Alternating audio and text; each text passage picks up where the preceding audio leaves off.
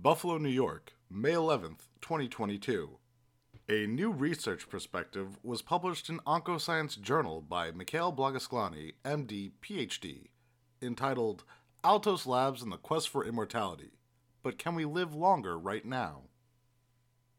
Quote, here I discuss how combining rapamycin with other modalities may help us live long enough to benefit from future discoveries in cellular reprogramming and what needs to be done at Altos Labs to make it happen. End quote.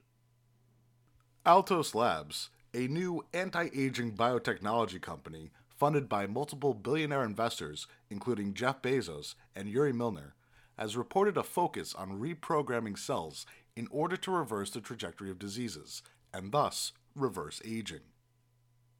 In his research perspective, Dr. Blagoslani writes that potential life extension with rapamycin may allow us to win time while awaiting future discoveries that will reverse aging. Quote, rapamycin treatment is rapidly becoming a mainstream anti-aging intervention. End quote.